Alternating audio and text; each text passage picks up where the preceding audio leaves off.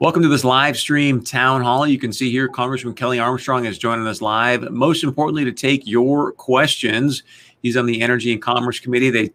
Which is the timing's impeccable. He just got out of a energy subcommittee, apparently, where they're looking to decarbonize the grid. So we'll touch on that as well. But I just want to do a little bit of a setup here to give you some time to jump on and ask some questions to Congressman Armstrong. So, Congressman, first off, thanks so much for doing this. I want to start with the basics, if you can, because this grid stuff can get, it can get wonky, right? If you're not in it every day. And so because I know this is definitely within your purview, talk to me like I'm a fifth grader. What's the most important thing people should know about what's happening right now that's not being talked about in the media? I think the most important thing is think of the grid like a piece of glass, right? Like if you put 5 pounds of pressure with your hand in the middle of a piece of glass, it's fine. You're not going to break it. You're not going to deal with it. But if you use like one of those escape tools and go into the corner of the glass and put the same amount of pressure on it, you're not only going to crack the glass in that corner, but you're going to screw up the integrity of the entire sheet of glass. And I think if you want to understand how grids work, why we were doing load shedding yesterday, it's because when you put those focused points of stressors on there, then the entire grid runs into being in trouble. And then there's interoperability and intraoperability. But when you have a weather event like we have had over the last 5 days from North Dakota all the way to the Gulf of Mexico, you run into significant stressors, not only because of what's going on in Houston or the rest of Texas, but actually across the entire grid. We're actually pretty lucky that by our standards, it's been pretty nice the last couple of days. Yeah, that's very, very true. So you just literally got out of a energy subcommittee talking about decarbonizing the grid. Take us inside that meeting. What was some of the things you heard? You're like, yeah, that's just not going to happen. Well, I think the first thing is that they say that we have the technology to do this now, because we don't. I think one thing most people don't recognize is the most efficient a solar panel can be is 33% from turning photons into electrons. We're at about 26 now. Wind turbines are 60%. We're at about 45% now. So under current technology, our efficiencies are actually very high. So the only way to deal with this is more and more. If you are going straight away from oil, coal, natural gas, is more and more solar panels, more and more wind turbines. And and this has always been my comment and my question about all of this. Maybe it decarbonizes a lot of things, but we don't recognize the pollution that exists in order to create these things. Before we ever get into national security about lithium, cobalt, all of the human rights issues with where this stuff is mined. But you're going to tear up 250 tons of dirt to make one electric car battery under current production. That's just the truth. And we don't do any of that here. So as we talk about lowering pollution and decarbonizing the atmosphere, I think we need to recognize that, one, it's really carbon intensive to create rare earth metals. They're not that rare. They're not that rare, but the mining and the refining process takes a lot of carbon energy to do. So and that's before we get into intermittent versus baseload power and a lot of different conversations, which hopefully we'll have as we go on.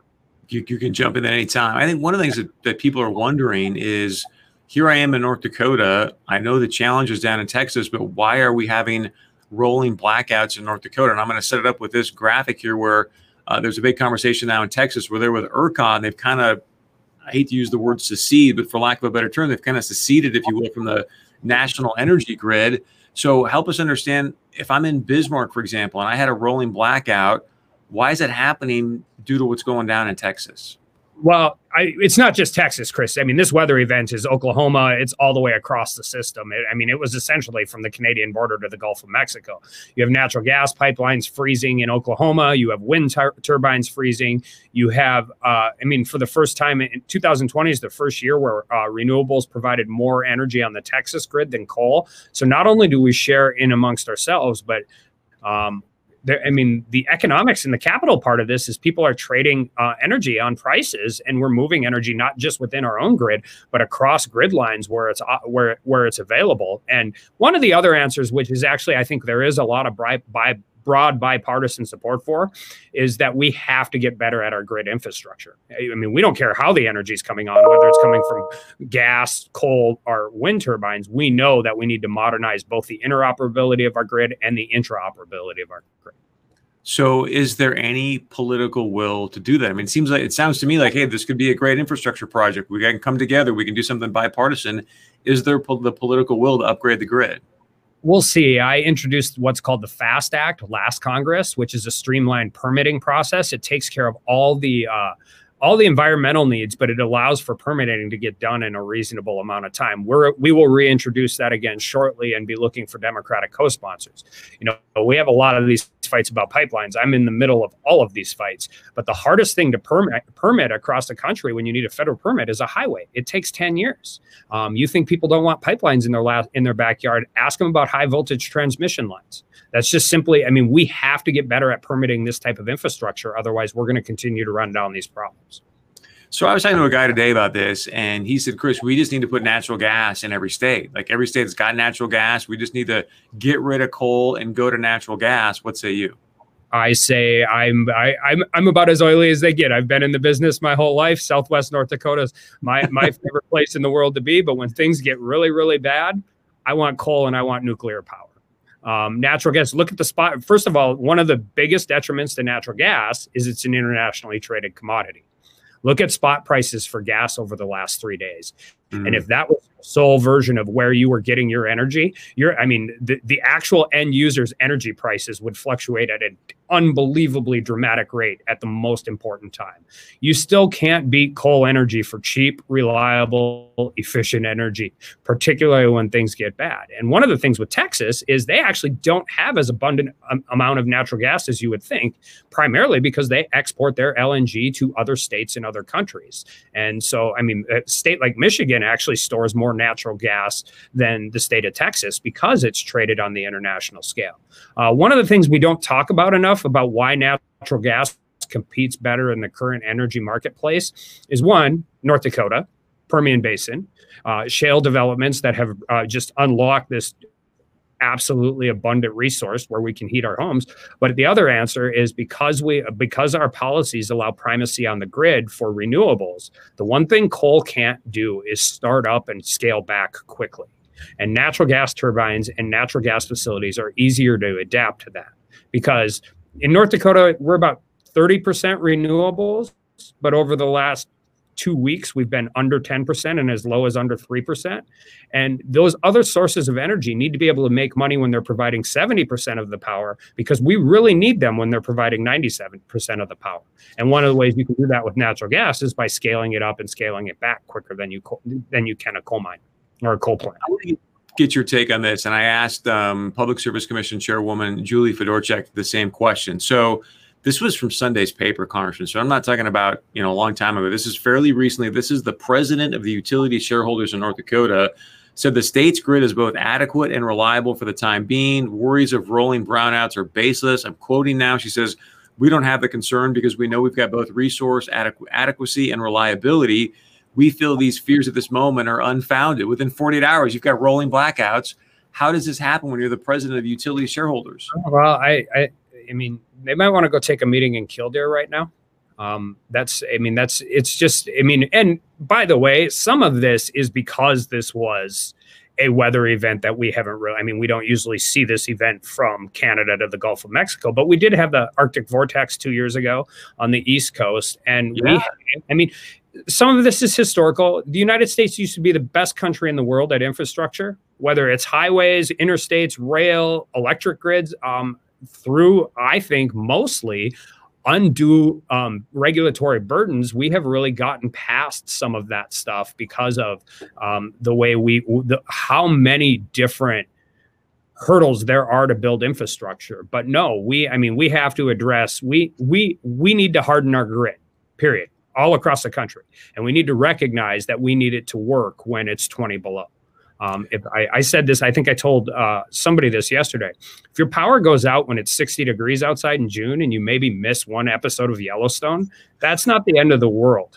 If your power goes out when it's 35 below in Western North Dakota and it's going to be there for 3 days, people will die. We know that, and we have to be able to turn on the power we need. And that is baseload power. And we have to continue with policies that allow baseload, reliable, and resilient energy to exist in our power power grid. And if we don't, we're going to see more and more of this.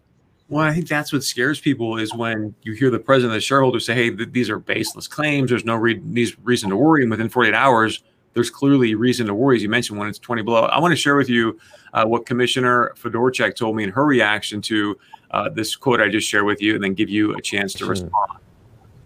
I would say she wasn't getting good communication and good information from the engineers. And some of that is happening, Chris, where the people who know, the engineers, the technical folks, they're maybe not being as honest as they should be, or don't have the position to provide the clarity to, like, you know, here are the real concerns.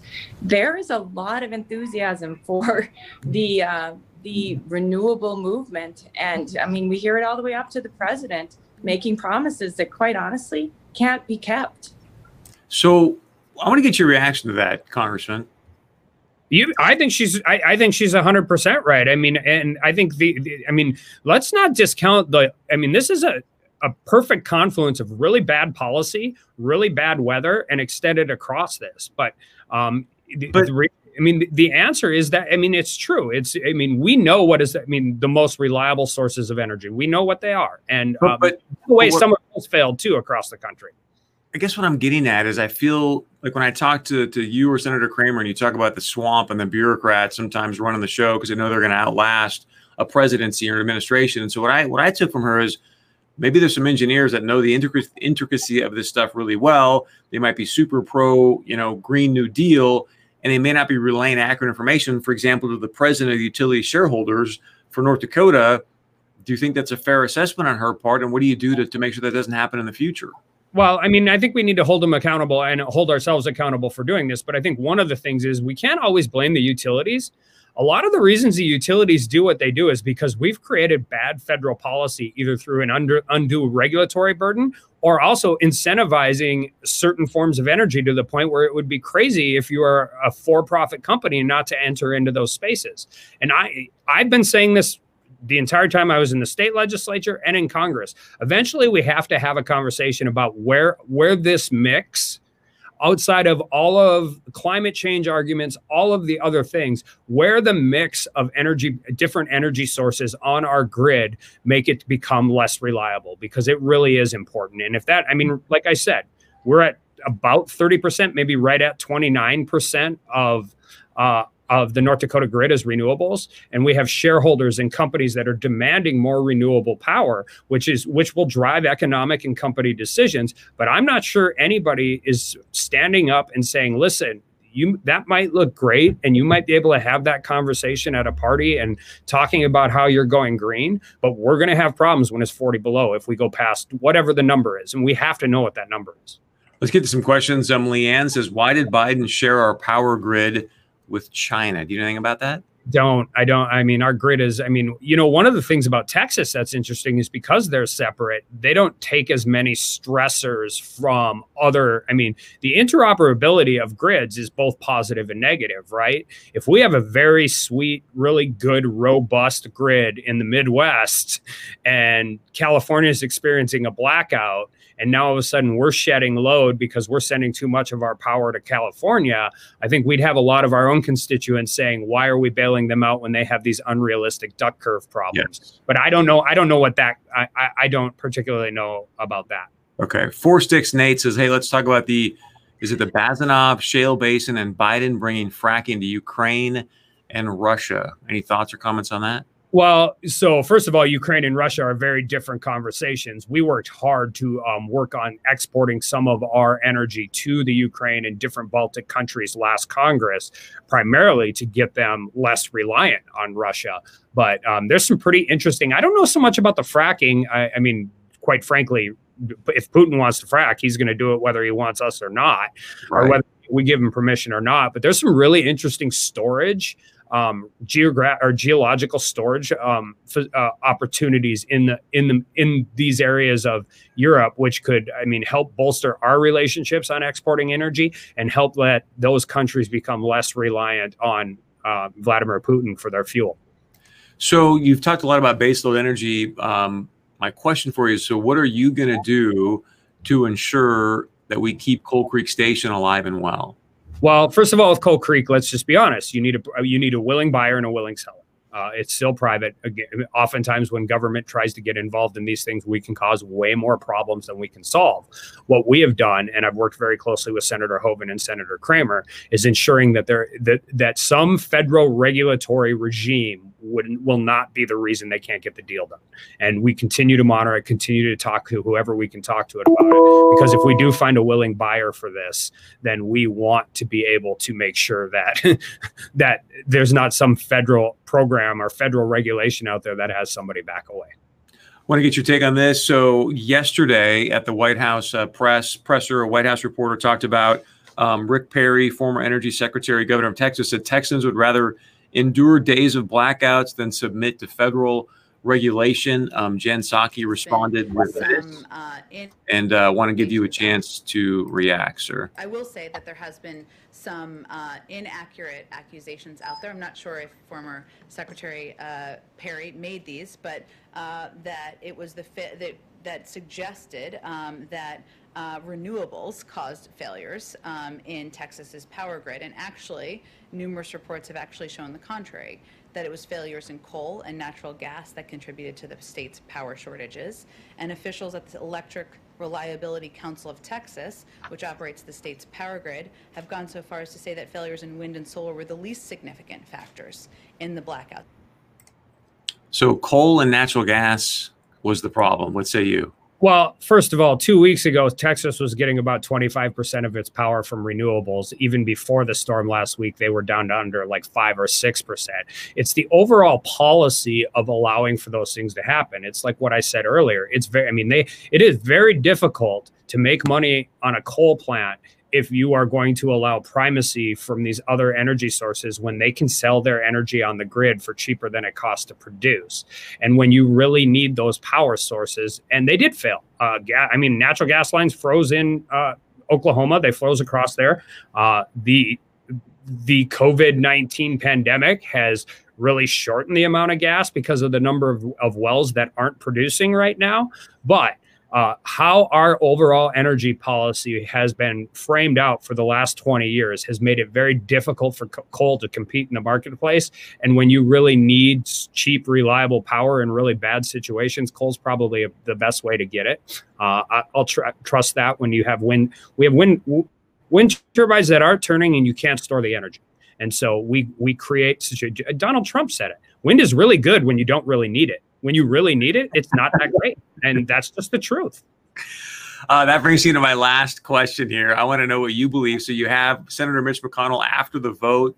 He votes to acquit and then says, hey, look, President Trump is practically and morally responsible for what happened at the Capitol. Then President Trump sends out a statement. I think it was on Monday or Tuesday. Says the Republican Party can never again be respected or strong with political leaders like Senator Mitch McConnell at the helm. What's your reaction to that, and what's the future of the GOP? Well, I've said this. If people are reading the tea leaves from this election and thinking that that we're going to go back to the intellectual and military elite Republican Party, they are not paying attention. They're just not, and that's North Dakota. That's all across the board. We need President Trump. I think the single best thing he did in 4 years was create a space for people who have felt that they've got left behind by both parties in government. I'm not a huge fan of true populism, but the populist movement that President Trump brought in the America First movement is absolutely the future of the Republican Party.